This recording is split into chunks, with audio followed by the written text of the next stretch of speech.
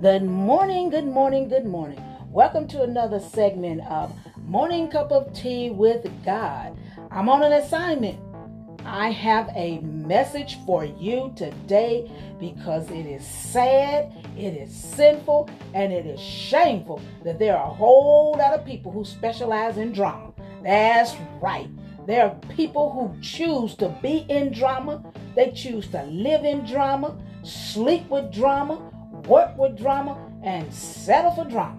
I don't know about you, but drama kings and queens, they are a nuisance.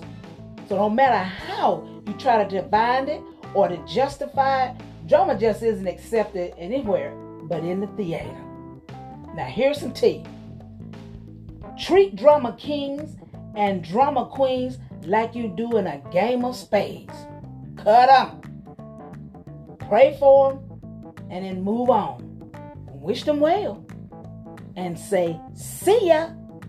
Don't want to be ya or be around you. In the Bible, in the book of Psalms, there's a scripture that says, happy are those who reject the advice of evil people, who do not follow the example of sinners or join those who have no use for God. So don't miss this. You need to divorce yourself from drama. Yes, I said it. I'm going to say it again. You need to divorce yourself from drama. Let me say it this way. Divorcing yourself from drama means you want better and refuse to deal with foolishness and nonsense. So when you make up your mind that you're better than drama, you're going to come all the way up. So as I close this message today, I urge you to divorce yourself from drama because your life is better than that and you deserve better.